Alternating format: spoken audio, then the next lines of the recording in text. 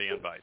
This land is mine. God gave this land to me. This brave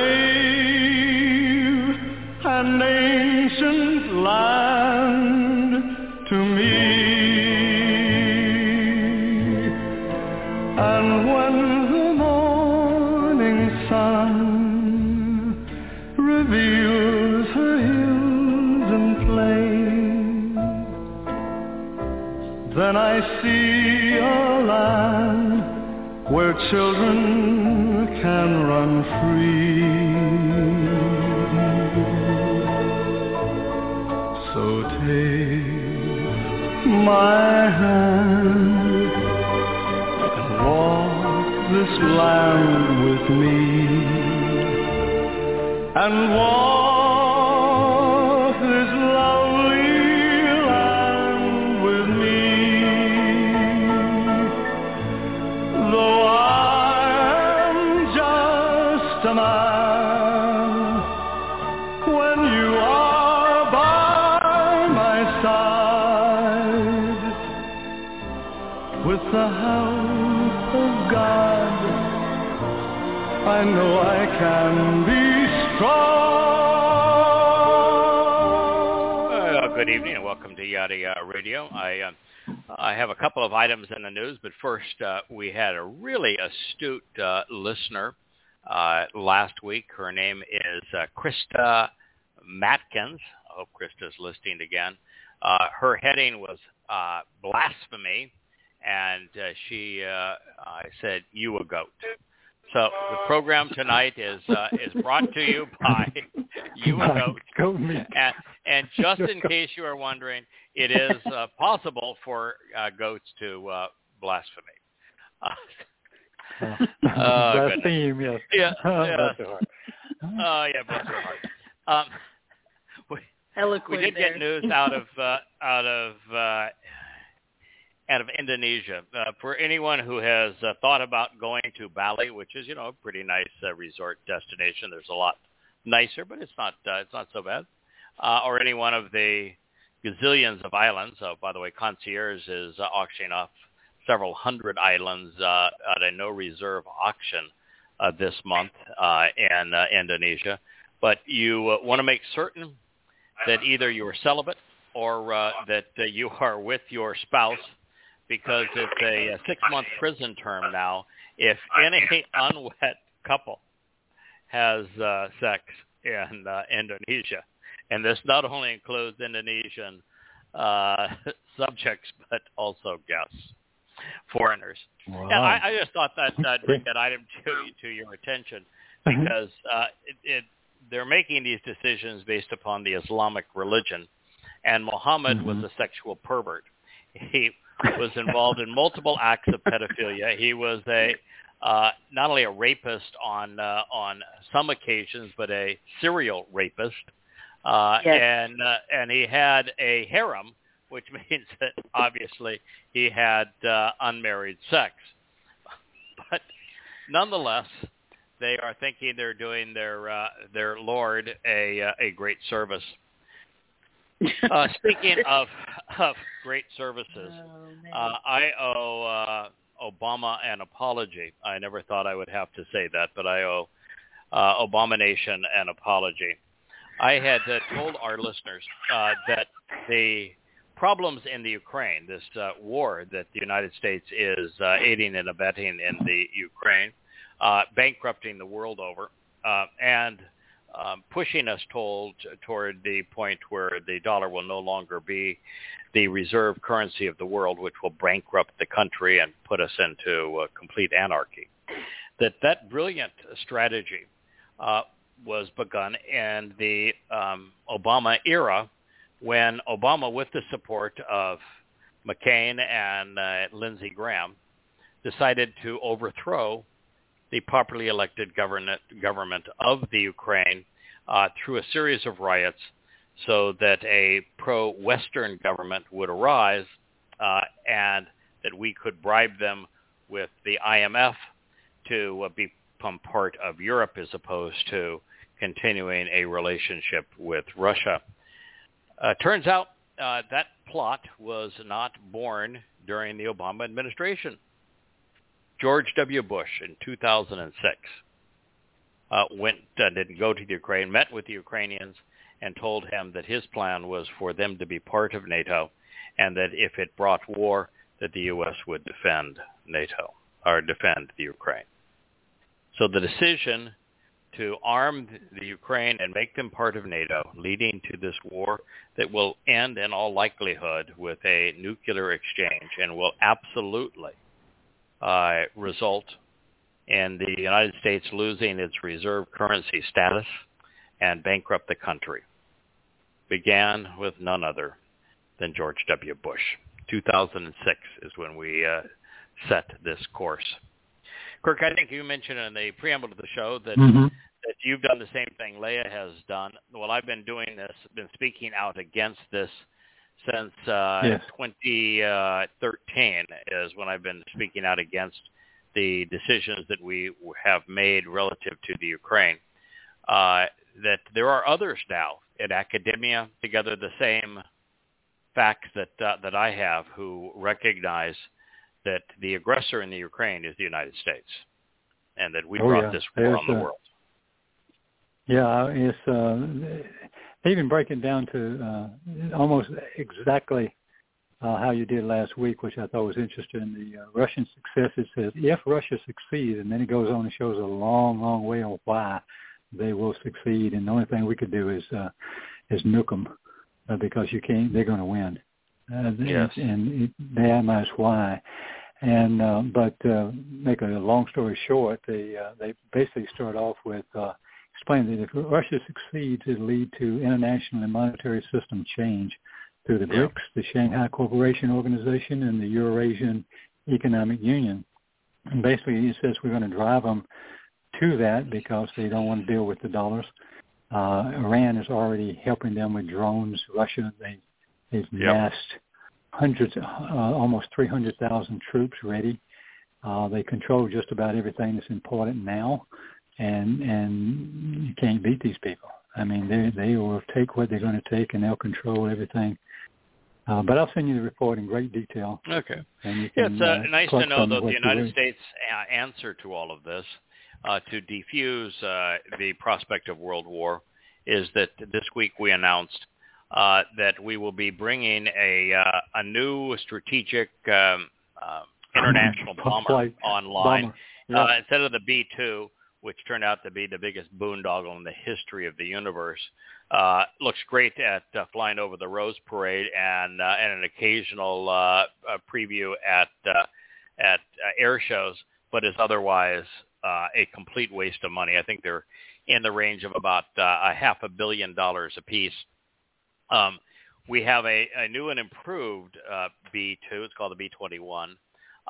Looks just like the B-2, but has fancier paint on the outside and updated avionics.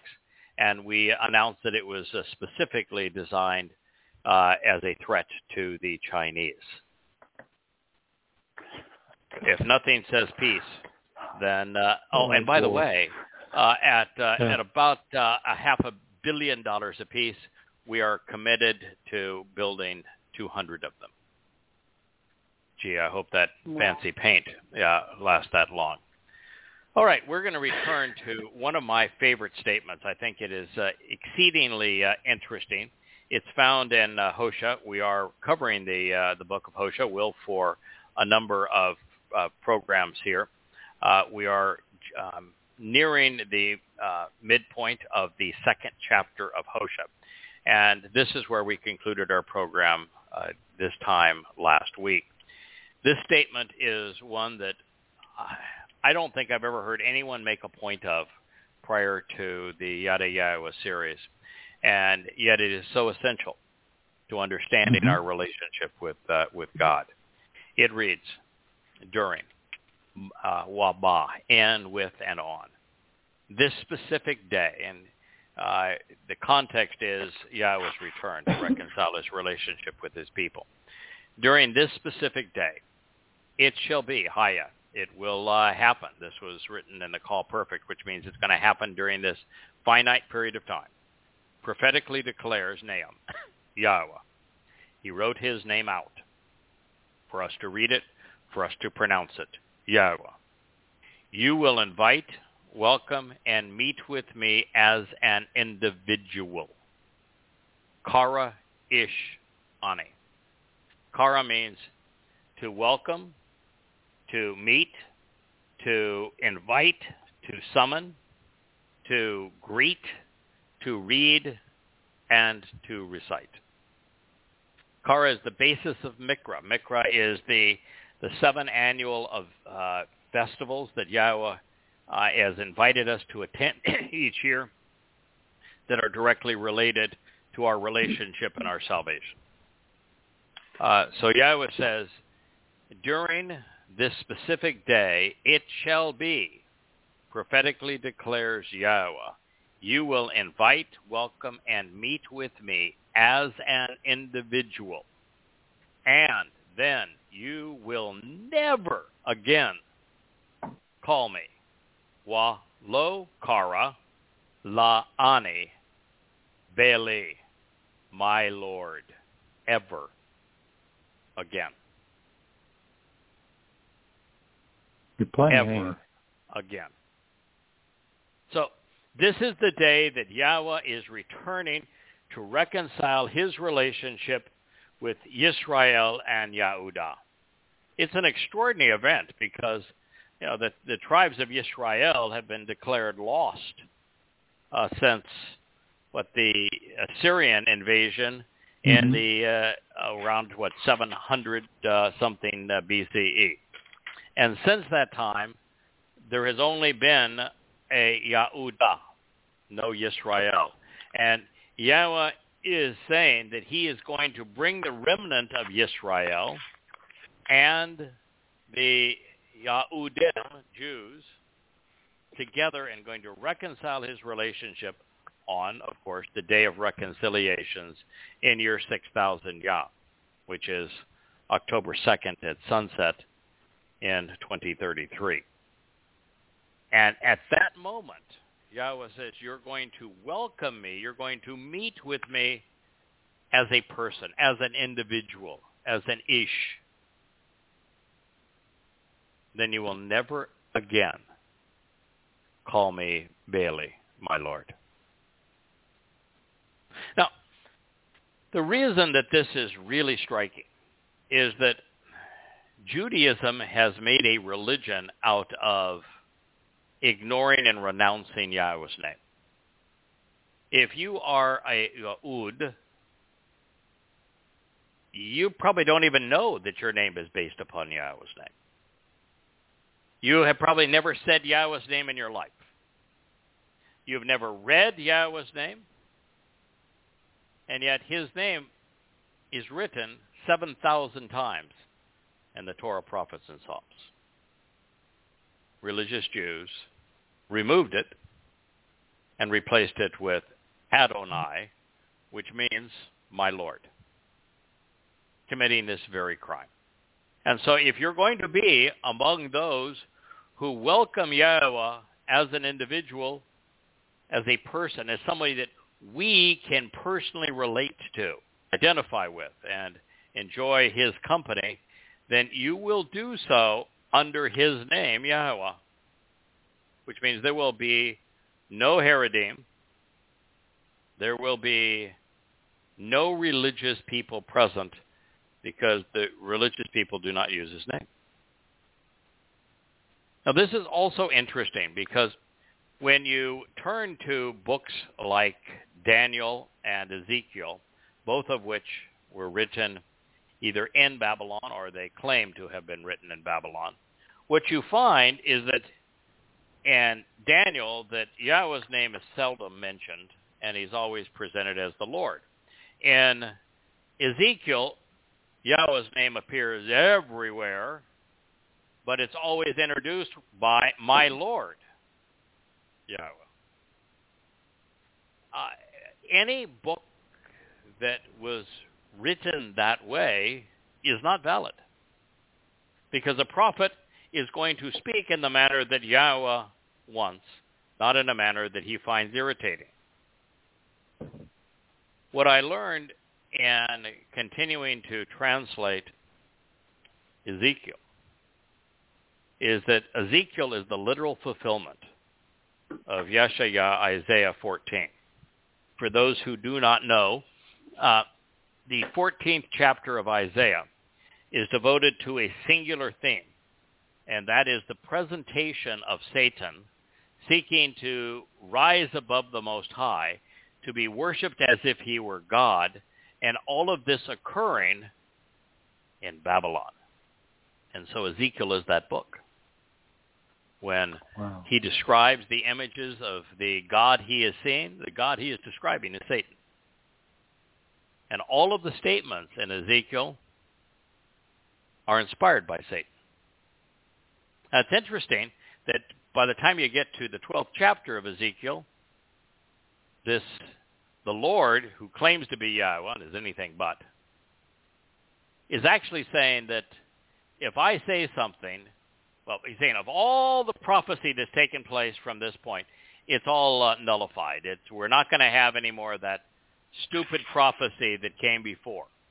And that all prophecy from this point on is going to happen coterminous with me speaking the words. Now, if it's happening coterminous, it isn't prophecy. It's a report of current events.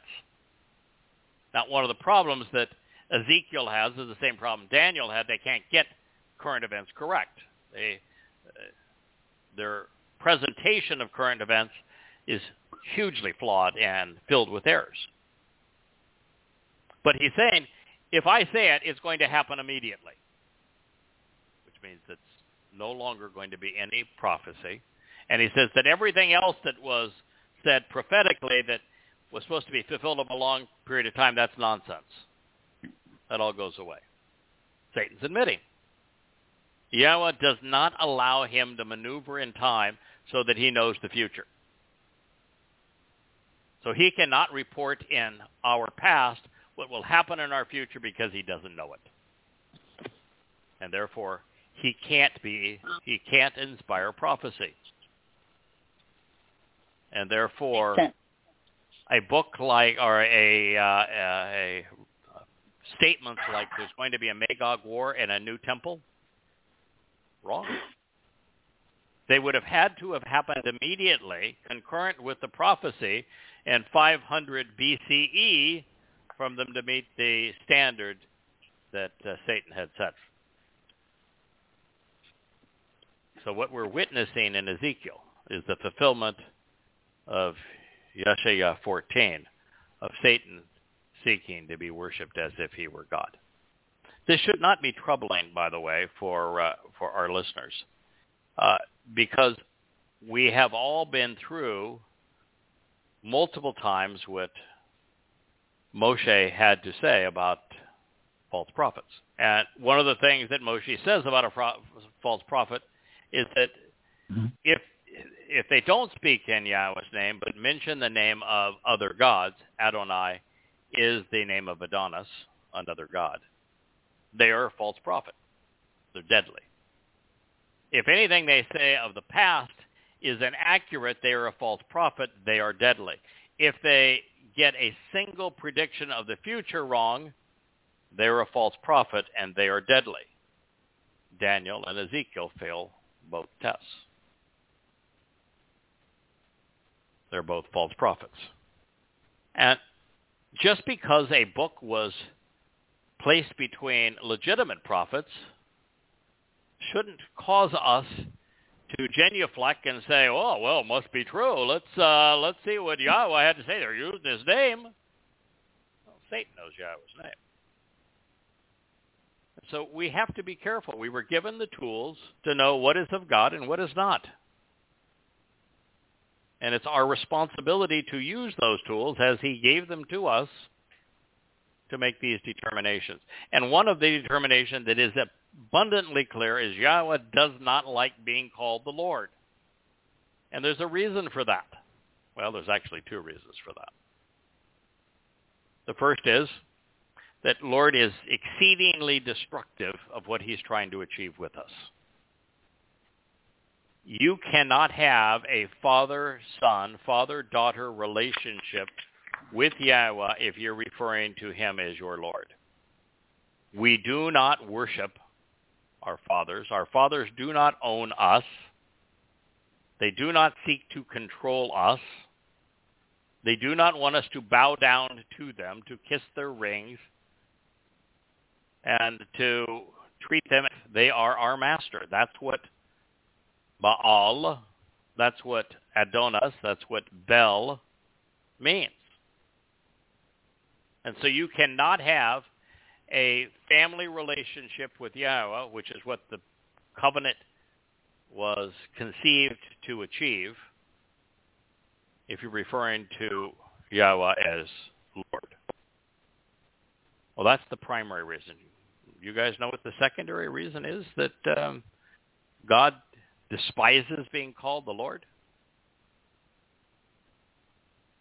Well, what? Go ahead. All right, I'll answer the question. Because my Okay. one of my very favorite guys made this exceedingly clear. His name is Elia. Elia not only beat the prophets of Baal, of the Lord, in debate, and did so with great humor and sarcasm, he killed them all afterwards. And that's how serious this is. This is life and death. The Lord is Satan's title. Yahweh describes Satan as Baal. He was the god of the Babylonians. In fact, Babel, which is the Hebrew name for Babylon, means Ba, with, Bel, the Lord. Mm-hmm. That's the nature of Babylon. That's why it means to confuse by commingling. The Lord is the name and title Yahweh used to describe Hasatan, the adversary, because the adversary seeks to be a lord. He wants to possess, to own, to control, to be the master, to be worshipped as the Lord of religion. So if you refer to Yahweh as the Lord, you're saying that he's Satan. Right. So those are the two reasons. He despises it. So during this specific day, this is his return on Yom Kippurim in year 6000 Yah, October 2nd at sunset, 6:22 p.m. in Jerusalem in the year 2033. Yes, you heard that right. If you're a Jew, Maimonides' dating system isn't even close to being accurate, but nothing Maimonides said is accurate. During this specific day, it shall be, prophetically declares Yahweh, you will invite, welcome, and meet with me as an individual. Then you will never again call me my Lord. Ever again. For I will remove, accordingly, the names and reputations, the Shem, of the Balaam, the lords, from her mouth. They will not be remembered, recalled, or mentioned by their name ever again. Pretty clear enough. Yes, then sir. you will never again call me my Lord. Ever again. For I will remove accordingly the names and reputations of the Balaam, the lords, from her mouth, and they shall not be remembered, recalled, or mentioned by their name ever again. So when the Christian New Testament has the Lord Jesus Christ, sorry. Oh. It's a lie. Well, just calling it a Bible. Yes. To have a Bible means with the Lord. Yeah. Your Christian Bible, if you read it, even the Jewish Publication Society's Bible, read it. Every time Yahweh's name is mentioned, it replaces Yahweh's name with the Lord. Yeah. That angers God. 100% of people who do that have no relationship with him. They will not be there on the day of reconciliations. So the day of Yahweh's return, when all of this will occur, Yom Kippurim, the day of reconciliations, is the concluding date of what I would refer to as the Great Intermission. Since shortly after David's death, and Israel began to disintegrate under his son Solomon, because his son Solomon was religious and brought in all manner of pagan gods and goddesses, that Yahweh has gradually started disassociating from them. The book of Hosea is the announcement of the divorce and the disassociation. You are no longer my children. You and I no longer have a relationship. It was a very, very long intermission. Hosea is written in the 8th century BCE. That intermission is ongoing. It will not end until the days and months prior to his return with Dod on Yom Kippurim in 2033, year 6000 Yah. Yehudim on that day will be reunited with Yahweh, and they will call out to him by name, welcoming God back into their lives by his proper designation. It's one of the things that people don't have an appreciation of. They're quick to label people anti-Semites, but anti-Semite is based on Shem. Shem means name. That's all Shem means, his name. So they're anti the name. The folks who are the most anti-Semitic, the most against the name, which happens to be Yahweh, are religious Jews. There is no one more against Yahweh's name being used, being spoken, than the rabbis. Second onto them would be Christians, particularly Roman Catholics, who've outlawed it. And next, of course, would be Muslims who prefer Allah. There are many profound insights. Go ahead. I was just curious what was really the difference between, say, Adonai and Bailey, just for the sake of the record and understanding the differences, or if there are any. Adonai is it means the Lord. It's actually a corruption of a Hebrew term. The Hebrew term used in the Torah is actually Edom. And Edom in the Torah means upright pillar. It's used to describe the pillar that would sit in the center of the tent of the witness, and to hold it up. The taller and stronger the upright pillar in the midst of the tent of the witness, the larger and more secure the home became. It is Edom, and it is used that way. It's written exactly the same way, but corrupted to my Lord. Edom, It capitalizes on the Greek. And during the Maccabean period, which was allegedly to fight off Greek influence, no, it's exactly the opposite happened. If you look at if you look at the history of the province of Yehuda, or what happened to the Jews that were living in Alexandria, they became exceedingly Greek. And Adonis is one of the principal gods of Greek, and Adonis is based on Adonai. So that's the evolution of it, but both terms mean my Lord and Master. It's exactly what Yahweh said. And the reason he says they'll never call me by that name ever again, by their name ever again, and uses Balaam plural, is because there are lots of different words used to say, my Lord. And God's disgusted by it. He has a name. His name is important. If you do not know his name, you do not know him.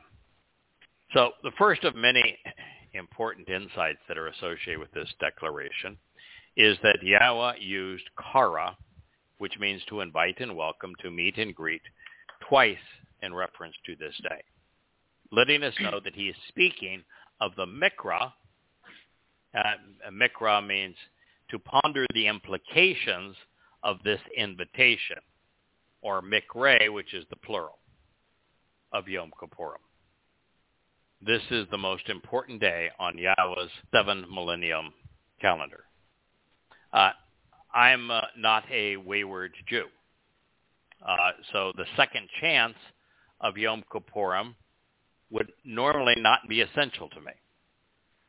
The promises that Yahweh made to me and to all of the children of Yisrael and to Yehudim were made through the covenant, where there are 5 specific benefits, and those benefits are all fulfilled through the first 4 Mikre, all of which were fulfilled during year 4000 Yah, which was 33 CE.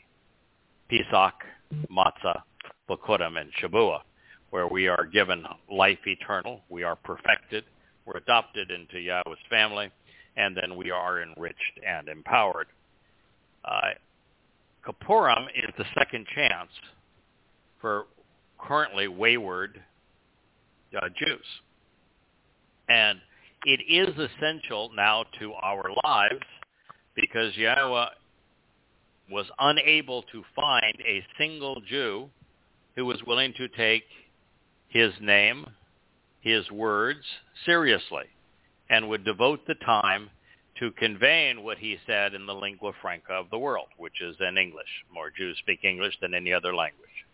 And we have devoted now 21 years of our lives, 6 and 7 days a week, 8, 10, 12 hours a day to this mission. And so our target audience is Yahweh's target audience. He's coming back on Yom Kippurim. He wants to celebrate a reconciliation with his family. And yet if you look around Yisrael, there are likely less than 5 of 7 million people who use Yahweh's name. We have a long way to go before this reunion with Yahweh is going to be acceptable. And so Yom Kippurim means something to us, even though we've already received all of the benefits. We proclaim it because it is the most important day on Yahweh's calendar. This is the day that he gets to celebrate the return of his family. Yep. And he used Qara twice in this statement to convey that to us. Second, in terms of important prophetic declarations, on the day of reconciliations in year 6000 Yah, those who have been adopted into the covenant will be immortal, perfected, enriched, empowered, such that to the extent that we will relate to Yahweh as an individual rather than as God, these benefits will be things that we enjoy. So we know that because of the preceding Mikra, we are blessed with the benefits of the covenant. We're immortal, we're perfected, we're enriched, and we're empowered such that we are adopted into Yahweh's family. Affirming this in Yirmiyah 31, which is as important as anything that God's prophets ever revealed. Yahweh tells us that he is placing his Torah guidance within us, and this will enable us to know and understand so much more than our current comprehension and our current perspective will allow. Also, Yahweh will be energizing us, transforming our frail and feeble, 3-dimensional material existence into 7-dimensional spiritual beings. Candlelight. One of the nice things about recognizing that Ezekiel is a fraud is you no longer have to deal with what is essentially a counterproductive notion of the valley of the dry bones. Physical resurrection is exceedingly counterproductive. It's the reason why the Christian myth that man killed God. Well, not man, Jews, even though I guess the Jews were the real Romans. I guess it was a conspiracy prior to black Hebrew Israelites, since the Jews were really the practitioners of crucifixion, and were really the ones that tried him, and the Jews killed Jesus. But the very fact that the absurdity of God dying and of worshiping him as a dead God on a stick, the claim was that he was bodily resurrected. Well, that would be incredibly counterproductive. Not only would it violate Passover, and therefore his sacrifice have served no purpose, because the sacrificial lamb, whatever's left of it, is incinerated that night. There is nothing but bad that comes from a bodily resurrection. I mean, don't want it. It's not feasible, and it isn't beneficial. You can't be immortal. You can't go to heaven. You can't maneuver outside of the world that we know. The nearest star or galaxy is beyond your reach. You could never get there, much less 100 billion light years across to go see the furthest galaxies. But no entrance to heaven, nothing, if you're burdened by a physical body. That is a step backwards. That's what one of the advantages of recognizing that Ezekiel is false, is you don't have to deal with the valley of the dry bones. There is no bodily resurrection. We're going to be empowered by God is taking us from being three-dimensional beings, stuck as we are in time, to being a seven-dimensional being like himself, which means that you could travel across the entire universe in the blink of an eye. You would have the ability to see the minute structure of the atom, and then go off and explore the big scale of a spiral galaxy. And because energy and matter are transferable, you can, even though energy is much greater than matter, you can diminish an aspect of yourself and appear as a material being if you wish to enjoy an ordinary flow of time, if you wish to enjoy the taste of food, the sound of music, the feel of a sun against your skin, the feel of a cool spring around your feet. These things are possible when you transition from energy-based to material, which is possible, as it is possible then to go from physical and material back to energy. These things will all be possible for us, and it is what God means when he says he's going to enrich us and empower us on this day. Third, by using iysh, it's one of the most interesting words. God very often refers to himself by using iysh. When he visited with Abraham, he described himself as an iysh. Iysh is a term that can mean man, or it just means individual. It's a person or a persona, that God has a personality. It has personal characteristics that make him special, make him unique. And so when Yahweh uses it, he's not saying that he is a man. He's saying that we'll be able to relate to him as a distinct individual and appreciate his unique and special personality. It's marvelous to be able to do that. The divorce will be over because iysh can also be translated as husband.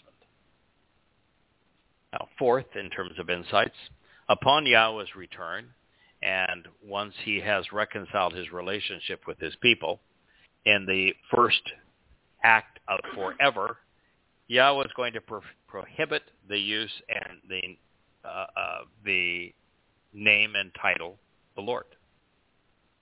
It will become the L word of eternity, never to be spoken by anyone, not even in jest. So we can speak it now, as Yahweh uses the name of false gods all the time to tell us false gods are false gods. We can use it now and renouncing it, but soon there will not even be the opportunity to renounce it. It'll just be unknown.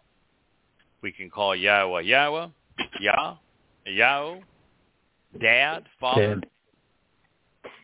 But we will not call him Lord.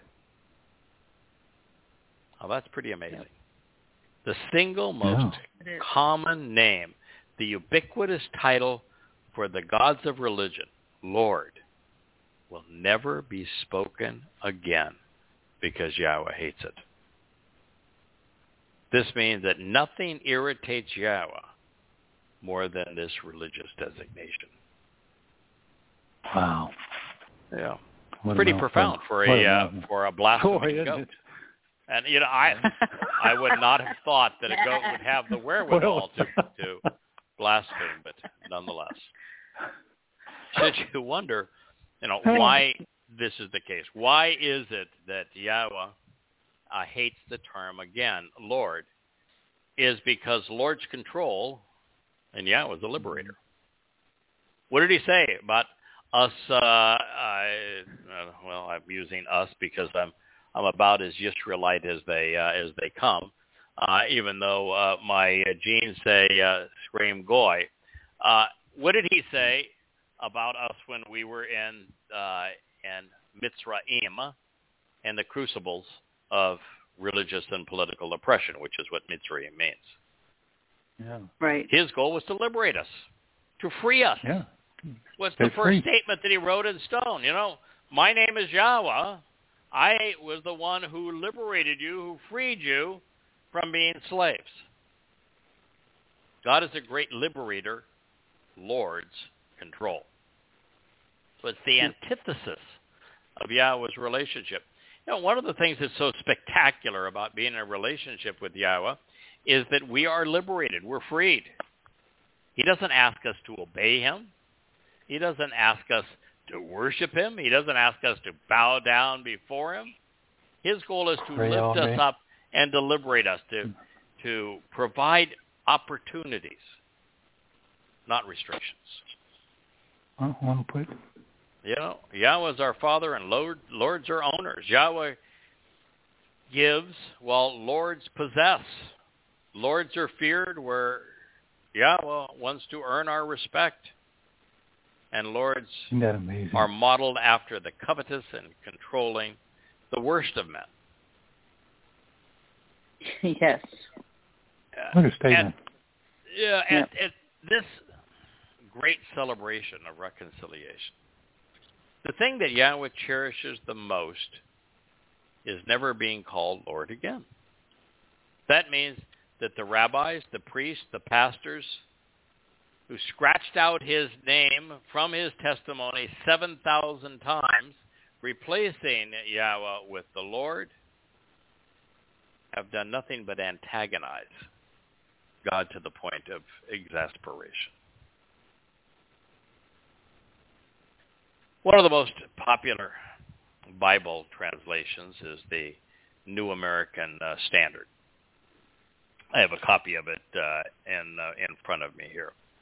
Reading from their preface, we find that it concludes with these words. And when I'm reading these words, please understand, I am reading what these nincompoops wrote. What they wrote was wrong.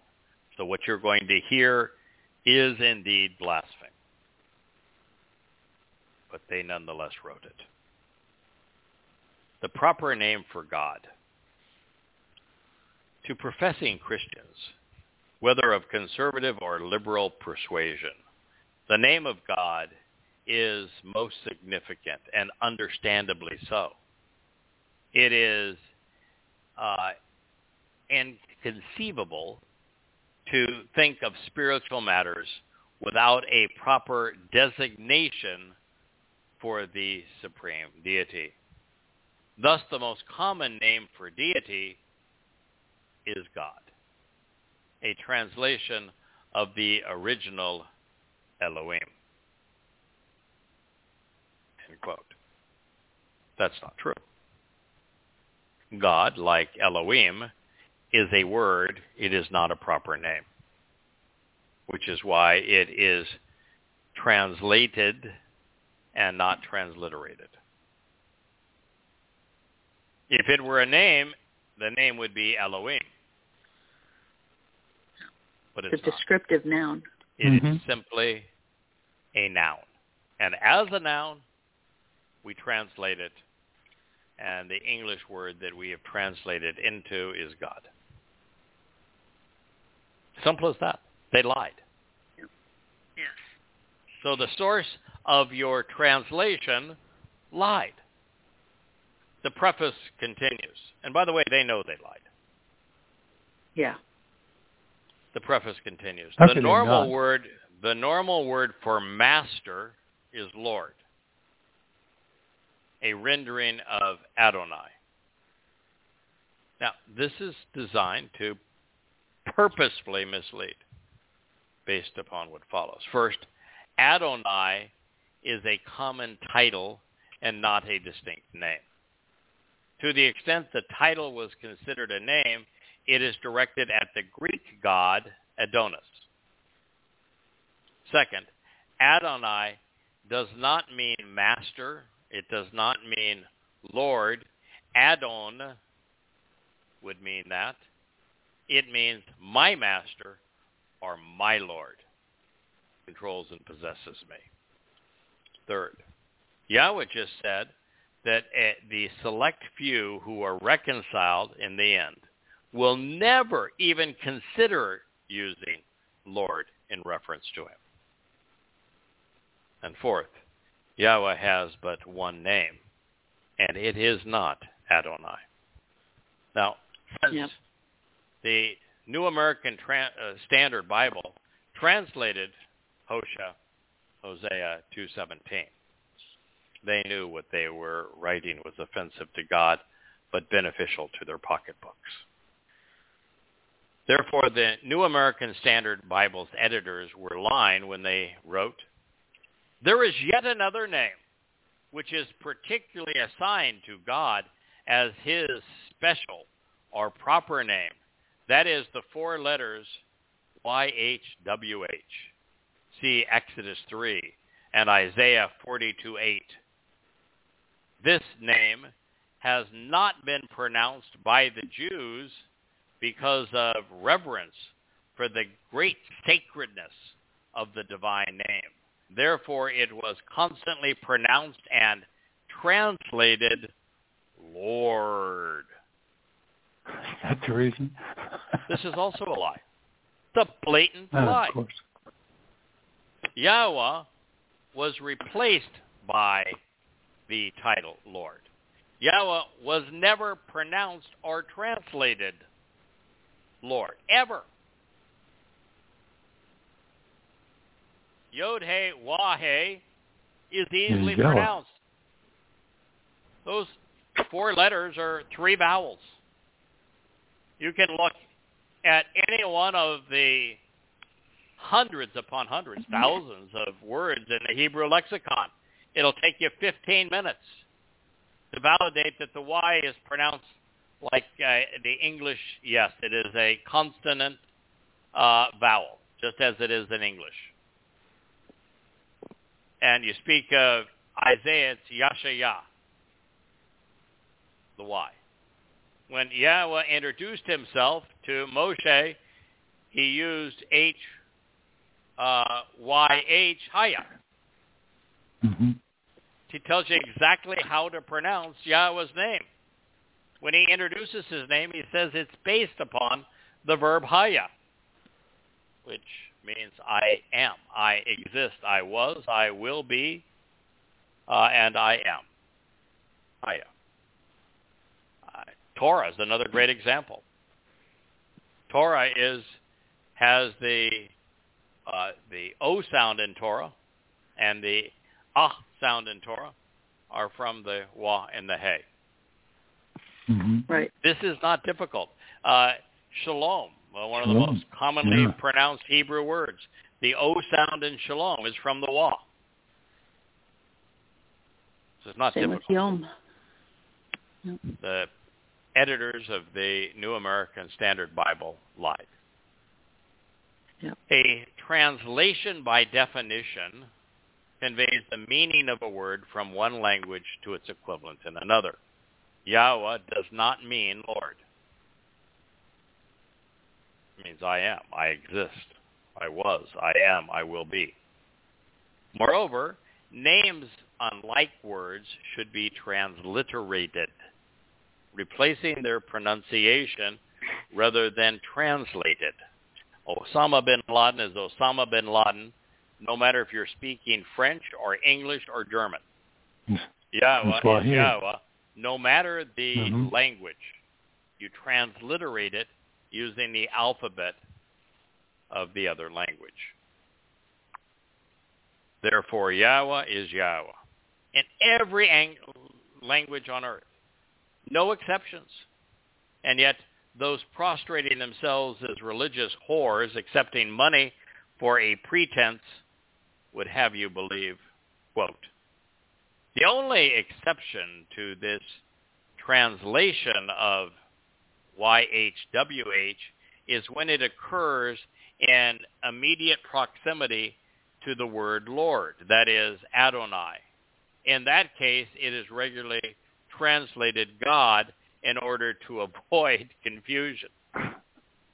You know, if you read Ezekiel in an English Bible, including the Jewish Publication Society, it is always my Lord God. Now, what's really interesting in that, of course, is that my Lord is put in Yahweh's voice countless times. So they have Yahweh calling himself my Lord. And it actually says Adonai Yahweh. And so rather than just looking stupid and writing my Lord Yahweh, his name, and calling himself my Lord, they change it to my Lord God. And that's what they're doing here. They're justifying their translation of the book of Ezekiel, since it makes no sense.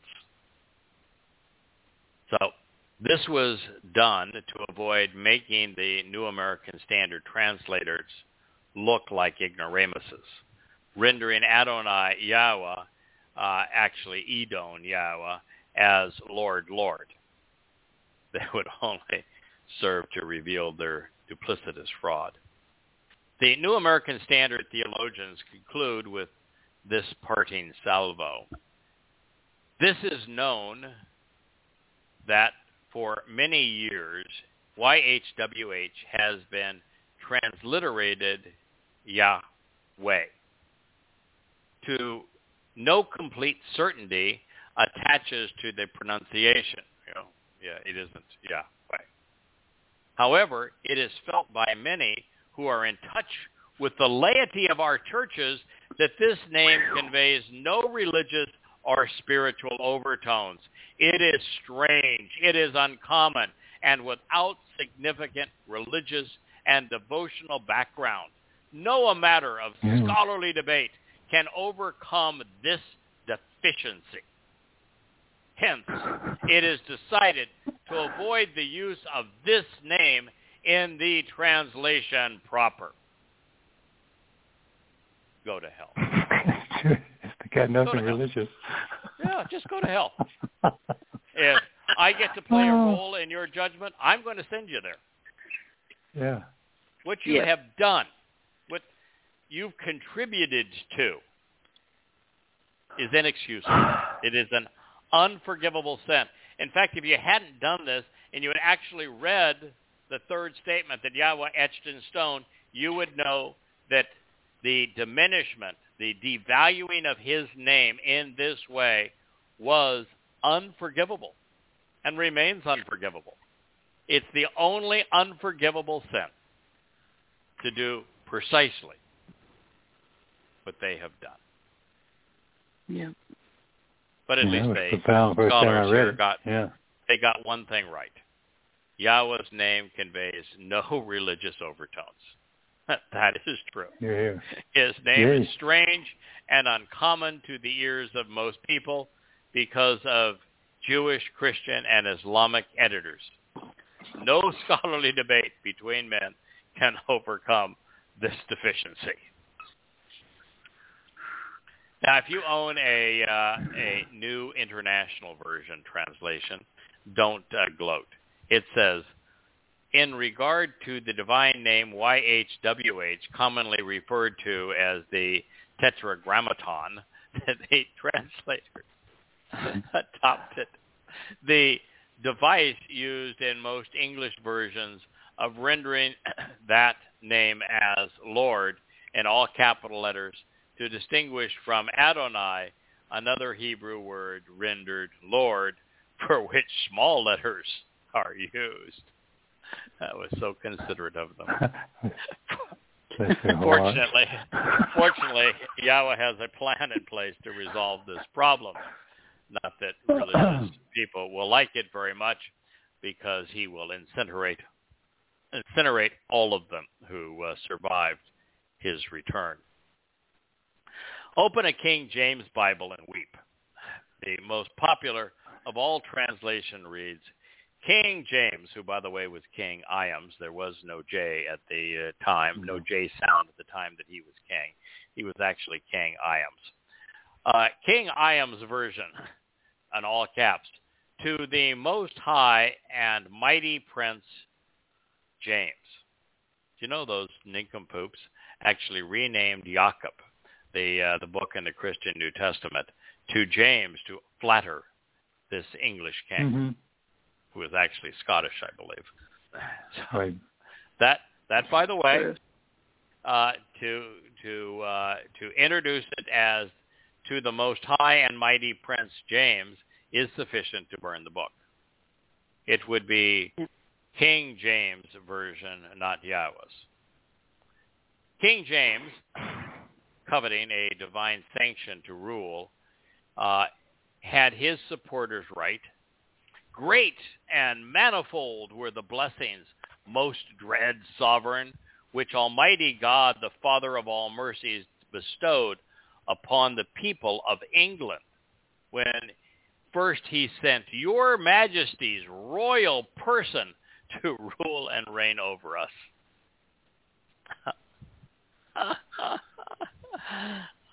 Yes, God, the God who says that human governments are obnoxious. They are a sign that people have rejected me. And you want to claim that this was a favor to England when he first sent your Majesty's royal person to rule and reign over us? Boy, you would be lost. Haven't they read Shamuel?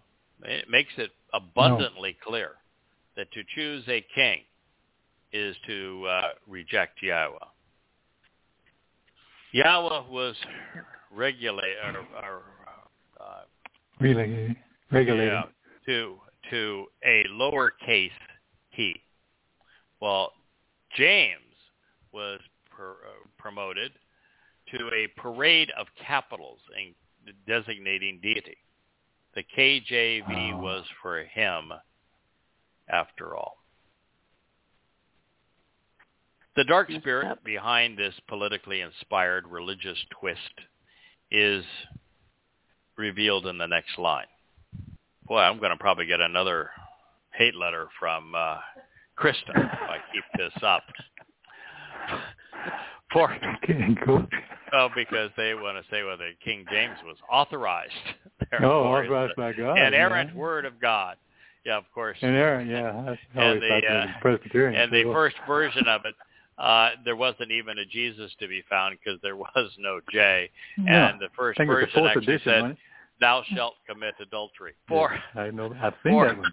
I've seen that one. He sure did. Oh, yes.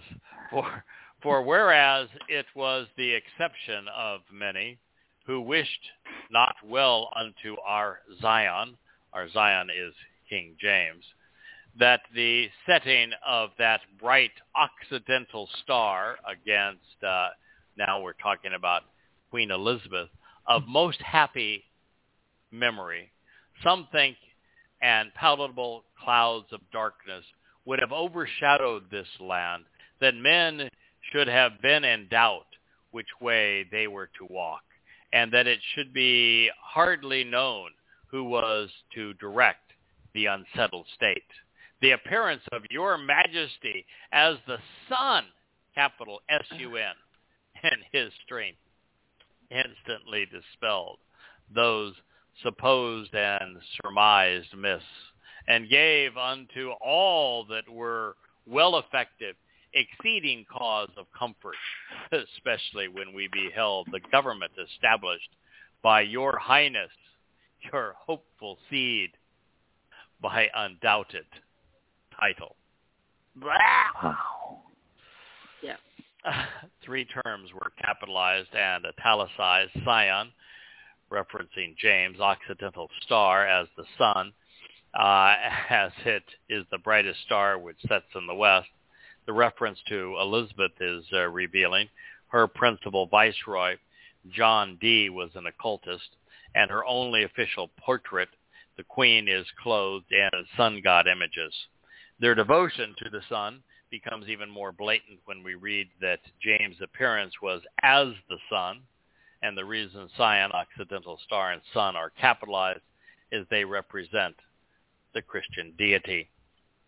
Yahweh's testimony was plastered over and whitewashed by politically and religiously inspired clerics, the arrogance of a repulsive man who thought himself representing the sun. The primary Bible of the Protestant Church was corrupted to empower and enrich clerics and kings. Putting in a plug for themselves and their bosses, the scholars who crafted this beguiling propaganda, falsely attributing it to God by cleric and king, wrote that all will be blessed by religious and learned discourse, and by cherishing the teachers thereof, by caring for the church as a most tender and loving nursing father. Of course, there isn't even a mention of a church in the Christian New Testament. You know, when you Christians read church there, the word ecclesia means called out. It has no bearing whatsoever to church. It can't be transliterated church. It can't be translated church. Church is just a made-up word based upon the Greek, the German goddess Circe, which means circle and circuit, and was the daughter of the sun. Of course, the father in this case was James in this context, not Yahweh, and men's teachings aren't to be cherished. Moreover, church was derived from the name of a pagan sun goddess. The 4th paragraph of the King James preference begins, there are infinite arguments of this right Christian and religious affection for your majesty. James, of course, not Yahweh. But none is more forcible to declare it than to others than the vehement and perpetrated desire of accomplishing and publishing this work which we are now humbly present unto your majesty. It is the synthesis of religion, a politically enabling tool designed to control men, both men and women. The following paragraph even takes a jab at the political and religious competition, saying, so if we shall be traduced, means defamed, spoken maliciously of, slandered by this goat perhaps, by popish persons at home and abroad, who therefore will malign us because we are poor instruments to make God's holy truth to be yet more known. This was no longer Yahweh versus Baal. It was one man's religion against another. So the lords of England, who saw themselves as masters and owners of the realm, saw fit to apply their title to God, calling Yahweh Lord, and 4 centuries later, most remain mired in their mess. The key to transitioning the open door to eternal life is recognizing the difference between God's words and those of men. Yahweh's name and that of the Lord. Hosea has stated God's position on this matter for all who would listen. Pretty breathtaking, is it not? Yeah. I like the pictographs at the end, too. Yeah. Now, before we commence... that you wrote this before you even knew about Ezekiel. Oh, yes. And it's the perfect antidote to Ezekiel. It is. Incredible. It's kind of nice that we're reviewing this. Hosea was the first book that I translated now 21 years ago. Wasn't very good at it at the time, but yet I was able to create a translation that was vastly more accurate and complete than anything that was available. And it just feasted on what we were learning in Hosea and how vehemently anti-religious God is. And that really is the theme of Hosea. God despises religion, and he divorced the Jewish people because they wanted to be religious.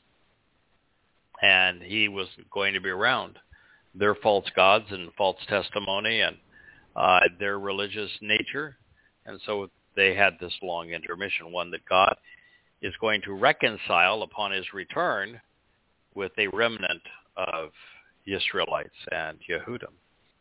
And we have subsequently retranslated Hosea many, many times. The last was about a year ago, and it appears, I believe it's the 8th volume of the Yada Yahowah series.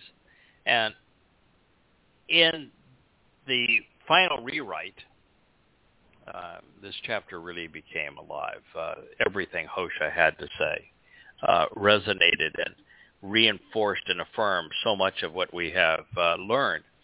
And it's true, though, when I did my last translation of this, I had not come to the conclusion that Daniel and Ezekiel were spurious. One of the things that should have been clues to me is that it was essentially impossible to include anything in Daniel or Hosea, Daniel or Ezekiel, in any of the volumes that I had written thus far. I mean, I'd written 15,000 pages of translations and commentary, and other than a snippet or two out of Daniel 9, there was nothing. And I remember constantly saying, no, I'm not willing to commit as to whether there are going to be 2 wars or 1 war during the last days. Ezekiel would have the Magog War, and everyone else speaks of a war around Jerusalem. And so I'm just saying I'm not going to commit until I actually have the opportunity to translate Ezekiel from beginning to end. And I'm not even halfway to that portion of Ezekiel, but it is infinitely obvious. It's undeniable that Ezekiel is a complete fraud. And so there will be no Magog War, and so that ends the debate. But at the time that I did this final translation, I had no reason to question either book other than I knew the first 6 chapters of Daniel were rubbish, and they're political, they're religious, they're just disgusting, and that Ezekiel's visions of his God were whacked out and crazy. I didn't know that until quite recently that they're actually satanic, but they are. Yeah. So we're now on Hosha. And before we press on beyond Hosha 2:17, I'd like to share kind of where we have been in the second chapter. So this will be a review for those who have listened over the past weeks. Say to your brothers, it begins, my people, and to your sisters, she could have loved and been kind. Rebuke, quarreling, and contending with your mother. Prosecute, filing a complaint, for she is not my woman or wife, neither am I her man or husband. Let her therefore turn away from her illicit and illegitimate relationships, her idolatry and whoring, such that they are away from her presence with her unfaithfulness from the way she perceives her breasts. Otherwise, I will strip her naked, exposing her. I will present her as the day she was born, causing her to be akin to a lifeless and barren place of questionable words. I will make her similar to the parched earth, such that she dies of thirst. God is telling us, and as clearly as he can, is using Hosha as an example, asking him to marry a temple prostitute, that the women of Yisrael, the women of Yahudah, are whoring around with their religion, and that God sees them as prostitutes and whores because of their religion. And even though women are demeaned by Judaism, he's saying, nonetheless, they're acting like whores. They're renting out their wombs and under the pretense of love. And so with regard to her children, I will be neither loving nor compassionate, neither merciful nor kind, because they are children of their religious infidelity, their feigned love, and of seeking to profit by being disingenuous. It should be obvious that their mother is unfaithful and acts like a religious prostitute. She who conceived them should be ashamed. She should be humiliated for acting inappropriately. This is because she conveyed her intent, saying to herself, I have chosen to continually go after what I desire from my closest and most intimate relationships, which provide my bread, my water, my wool, my linen, my olive oil, and my drink. In other words, religious Jewish women are renting their womb for comforts, for temporal things. Likewise, in response, behold, I will guard to restrain and block, hedging up that which is associated with your path with thorns. I will erect a stone to block your progress, so that her way of life will be incapable of discovering it. So she will pursue and annoy her most intimate lovers and passionate desires, but she will not achieve what she is chasing after. She shall seek them and will conspire with them, but she will not prevail, nor be satisfied by what she craves. Then she will say, I will go after and I will go in reverse course, returning to my initial husband and former man, because it was better, more productive, and beneficial for me than it is now. But she did not acknowledge or even care that I gave to her, providing for her the grain, the new wine, and olive oil, in addition to having greatly increased her silver and gold, which they assigned to Baal, the Lord. Therefore, when I return, I will grasp hold of my grain, which is symbolic of saved souls, which will be increasing and growing for having observed his banner at this proper time, along with my new wine, which is symbolic of being perfected and given eternal life, as an inheritance, as part of his continuing witness to the appointed meetings.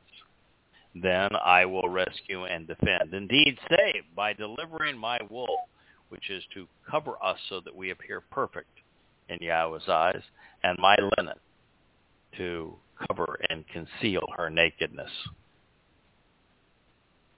However, at this time, right now, I am revealing that which is associated with her stupidity and her foolishness, her lewdness and shame, in the sight of her most intimate lovers and passionate desires. No individual can save her out of my hand. Then I will observe the Shabbat by causing a cessation of all of her merry celebrations, her festival feasts, her new moon observances, and her approach to the Shabbat, and to all of her designated celebrations. You know, it's interesting that in the book of Ezekiel, 4 of Yahweh's Moed Mikre are replaced, including the most important one for Jews today, the second chance, Yom Kippurim. But replacing them, the Ezekiel speaks of new moon observances and a special Shabbat observance. It's an annual celebration. And God is saying, no, those things are yours. As a matter of fact, the way that religious Jews observe the Shabbat has no bearing whatsoever on what Yahweh instructed. It is an entirely religiously orchestrated, overbearing, onerous approach to making a day miserable and unproductive.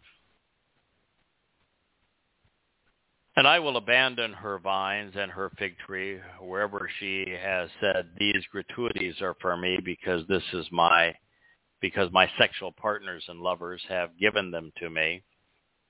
However, I will cause them to be a thicket of tangled underbrush, and the animals of the land shall devour them. Does not like religion. And all through this, the sexuality of this, the whorishness nature of this, the prostitute references, the references to adultery are all directed at religious behavior. I will take inventory and record against her for the time and association with Ha-Balaam, the lords, who seek to be perceived as masters, to possess and to control, because she blew smoke and burned incense and made offerings to them.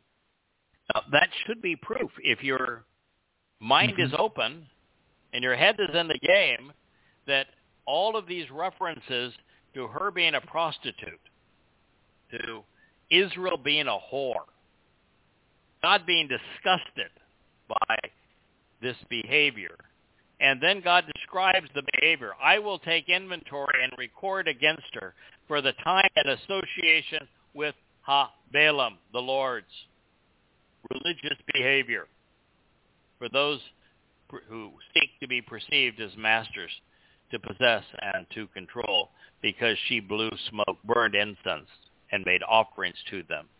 She was religious, which made her a prostitute from God's eyes.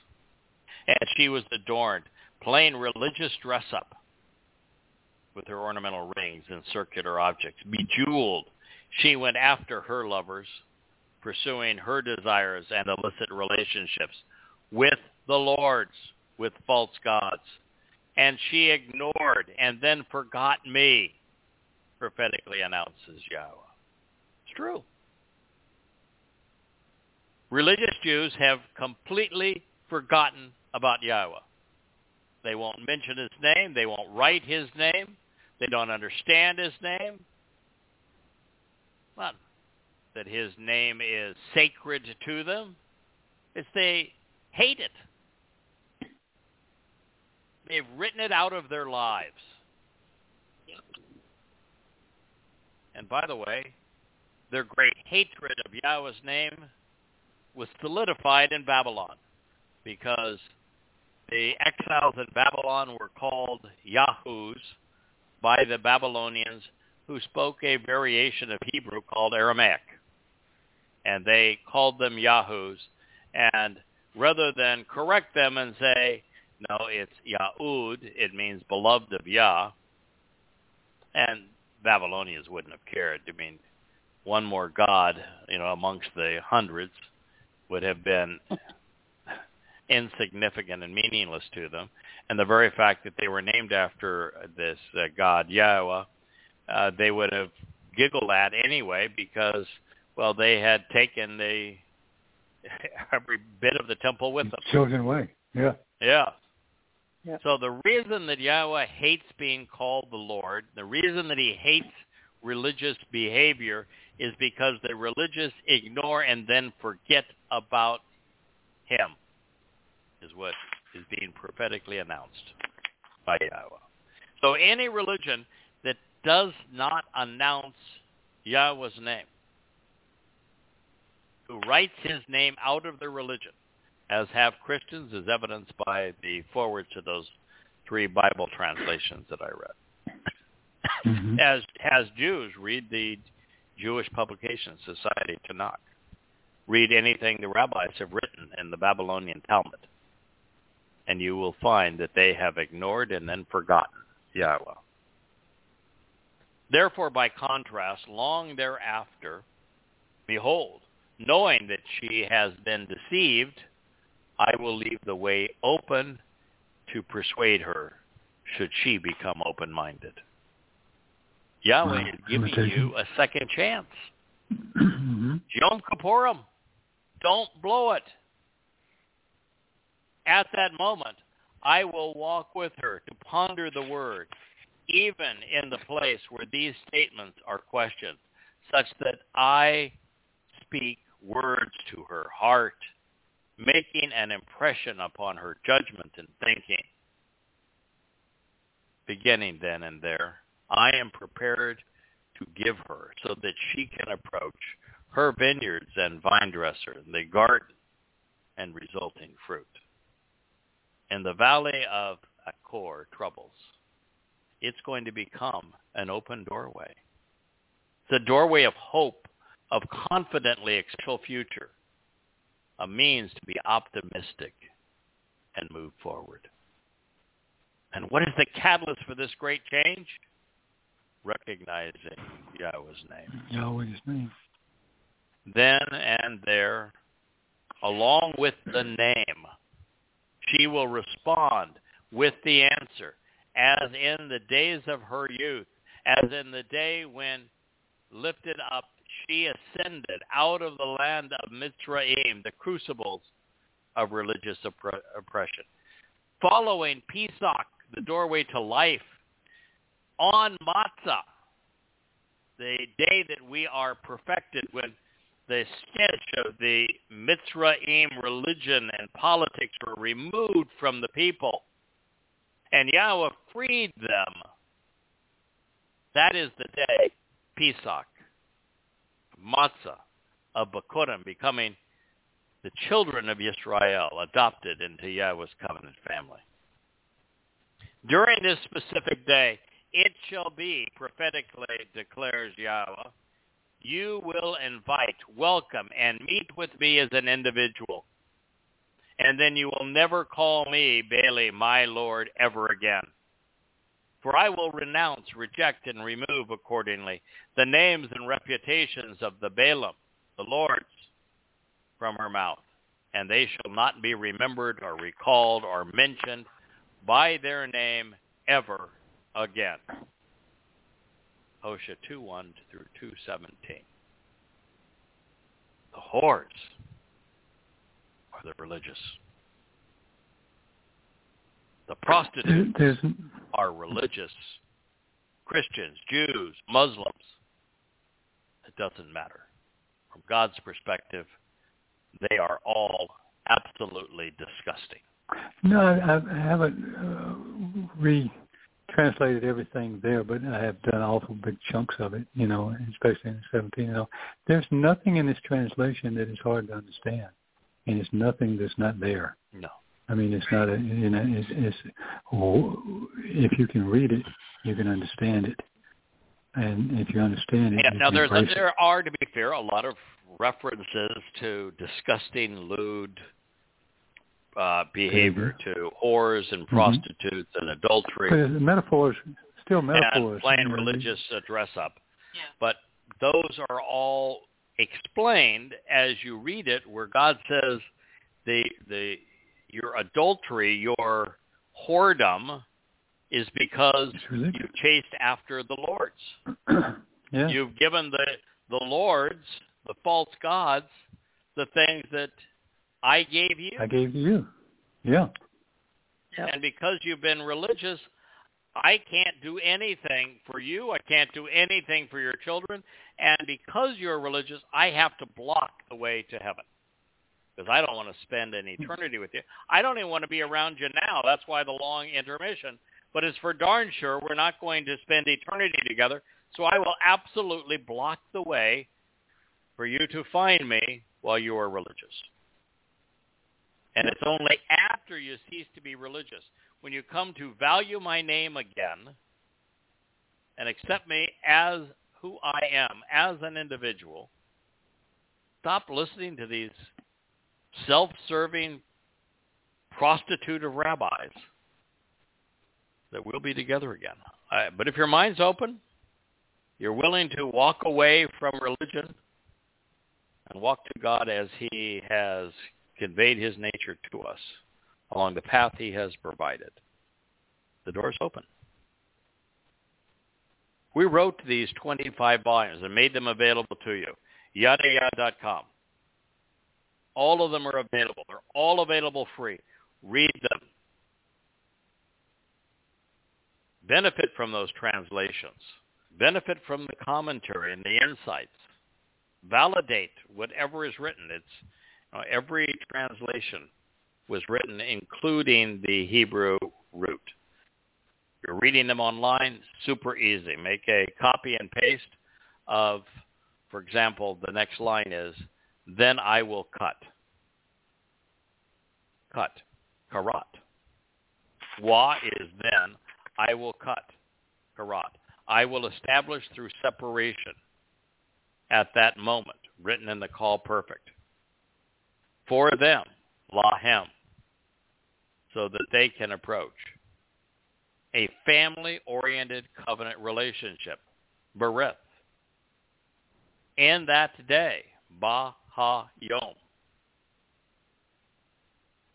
in conjunction with other living things of the garden environs and in harmony with the winged creatures of the spiritual realm, even the creatures that move about of the earth. And so then I will establish and destroy the bow, including the weapons which make life difficult, and the sword, including that which severs and separates, lacerates and devastates, along with war, hostility, and infighting from the earth, so that I can make it possible for them to relax confidently and securely. Every one of those words you can look up. You can do, Kirk, as you have done, as Dee, as you have done. Validate them for yourself.